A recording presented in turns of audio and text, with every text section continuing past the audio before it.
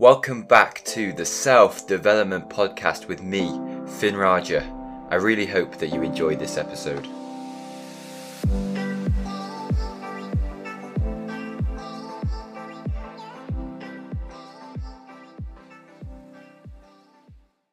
So today's episode is actually going to be a bit of a shorter episode. I have a shorter episode on rest, which was actually the very first episode that I posted, and I guess for some they might be easier to digest.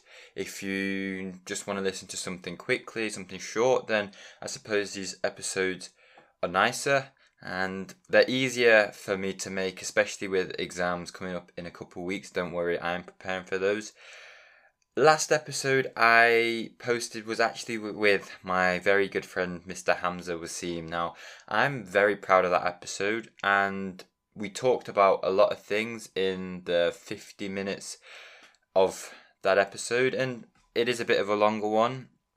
But actually, I want to talk about something that sort of links to this idea of opportunities. Since I uploaded that podcast, I've had a bit of time to think about what we talked about, and some ideas have sort of come to me about, what we talked about.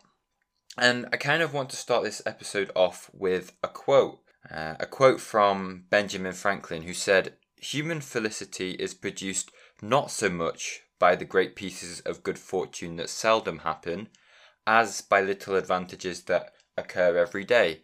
And this is a quote that really resonates with me. It really sticks with me. And the essence of the quote is that, the great achievements that someone might have, that you might have, the places that you go in life and the directions that you take, and as Benjamin Franklin put it, the human felicity, the joys of the joys that humans experience are not from big major events that rarely happen, that you don't see every day, but much more by the little things that we do in an ordinary day. And one author that I really enjoy reading is James Clear, and he has a book that I would say in some ways has changed my life, and I would highly recommend it. And saying that a book has changed your life is kind of cliche. I don't really like saying that, but it's definitely a book that I would highly recommend to anyone. The things that I've picked up from that book have made me into a much more effective person, and I genuinely can't say that about a lot of books. I'll read a lot of books and I will pick things up, but the things that I've picked up from James Clear's Atomic Habits have really shaped the directions that I've taken in life. So the book, and I want to credit a lot of what I say in this podcast to the book, is it's essentially about how the habits you form every day and the little things that you do consistently turn you into the person that you want to be in the future. And one thing that James Clear says is that every action you take is a vote for the type of person that you wish to become. So essentially, who you become and the direction that you take is a result of the actions you choose now, rather than the actions that you choose in the future. And who you are today is essentially a result of your past actions. And I think one thing that's very important is trying to form these habits in order to become greater in the future, rather than focus on the results that you have right now. There's another thing that really sticks with me, and I think it's an old Chinese proverb, and it goes, "The best time to plant a tree was 20 years ago. The next best time to plant a tree is now." And that's essentially saying you could have started any habit, you could have started any sort of daily improvements a while ago, and you'd reap those benefits today. But if you didn't, the next best time to start is now. Don't wait for the right time to make improvements to your life, Don't wait for New Year's resolutions. Don't wait for the start of a new year to say, I'm going to change this about my life. I'm going to form this habit. I'm going to be more effective in this area of life. And, if we stick with the book, Atomic Habits, another thing that I love the idea of is that 1% improvements every day accrue massively over time. Now, to be honest with you, I'm not massively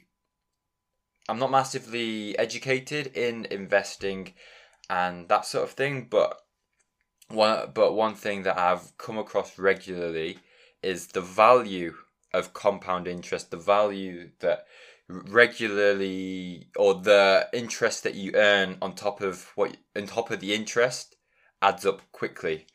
And just to put that into perspective, in 1 year, if you improve 1% every single day, you will become 37 times or 3,700% greater than you were at the start of the year. And essentially, you have these benefits that accrue over time. If we look at that the other way, and we have 1% decreases every single day, then you go from where you are now to a level you are at now to a level of only 3% of what you are now. So if you're at 100% now, essentially you'll be at 3% of where you were at the start of the year, which is about 33 times worse off than you started. So it's a question of making sure that you improve every single day and you do something that's going to set you towards being greater, because you may not see the little things that happen every single day. You may not notice the little things that happen every single day, but that 1% will grow. And like I said, grows from 100% into 3,700% in 1 year. And I think it's a very nice way of looking at it if you are worried that the little things you do every day, the little gym sessions you put in every day, those little study sessions you put in every single day, or whatever you're working towards, they actually are building up to something in the future, 1 year from now. And I want to move on slightly. I'm going to try and keep this episode. I don't know how long this is going to take, but it's not going to be a super long episode. I was watching this TED Talk, and I'll link it below. I'll link it in the show notes, and I can't quite remember who it was by, but essentially the point is that it's easier to be 100% committed than it is to be 98% committed. And it's about forming this identity around who you want to be in the future, and then sticking to that every day, being 100% committed to becoming this person that you identify with, or that you wish to identify with in the future. And in essence, if you're only 98% committed to becoming this person, or you're only 98% committed to this habit or achieving something that you want to achieve in the future, if you're only 98% committed, that is when you let yourself slip. If you're not going to be strict with yourself, for example, you might want to lose weight by changing up your diet. If you're 100% committed, you know that you're going to reject going and eating a big burger, going to McDonald's or whatever. If you're only 98% committed, that's when you make exceptions for yourself, and that's when you'll make excuses and you'll try and wiggle your way out of little things, and you say, oh well, tomorrow I'll do it, or I'll start going to the gym next week, or it's that sort of mentality. And the difference between being 98% committed and 100% committed can be massive in the long run. Just remember how I said those 1% improvements will change your life. It's those 1%, it's those things you do every day. It's, not saying, oh, tomorrow I'll start the workout, or not saying today I'll eat poorly and tomorrow I'll start, because in a way you'll always be pushing that off to the next day, or you might start very strongly, and then you think, well, one day won't hurt, which turns into 2, which turns into 5 days, which turns into a week, and all of a sudden you've lost your momentum. And I think momentum is a huge thing when it comes to being effective in life and improving your life and becoming a better person. At the beginning of my sort of journey, and I like to use the gym a lot because I'm very keen on fitness. As you will have heard if you've listened to any of my podcasts, I'm a very keen person with fitness, all of that sort of thing. And I like to have a strict routine. I like to have a strict diet. I like to make sure that I'm sleeping well all the time. I like to make sure that I'm meditating every day. But when I started off in the gym, or when I started off meditating, I struggled. And there is a threshold that you need to pass before that thing becomes more ingrained in you, and before you start to form this identity around who you want to become. And I think like I said, it is a steep path before you feel the ball rolling a bit. I'm telling you, it took maybe months before it clicked for me, and before I said to myself, it's easier for me to go and get into the gym, and I don't actually want to miss a session than I do want to just sit at home and watch the TV or do whatever. And now that I've been going consistently for a while, I do feel as though there's a momentum behind it. There's a drive that I feel internally that makes me want to not miss a session ever, which I know if you've listened to the episode on rest, you'll know as much as I've talked about on the importance of taking a break ever so often. But I guess anyone that sort of has a habit and does something regularly, whether that's have a very, very sturdy and a very efficient study routine, whether that's working out, whether that's doing other sorts of athletics, whether that's meditation, you feel like there's a driving force behind you which makes you want to go and do something. And actually that activity gives you energy, and it makes you feel happier, gives you a better clarity throughout the day, and it makes your day better in general.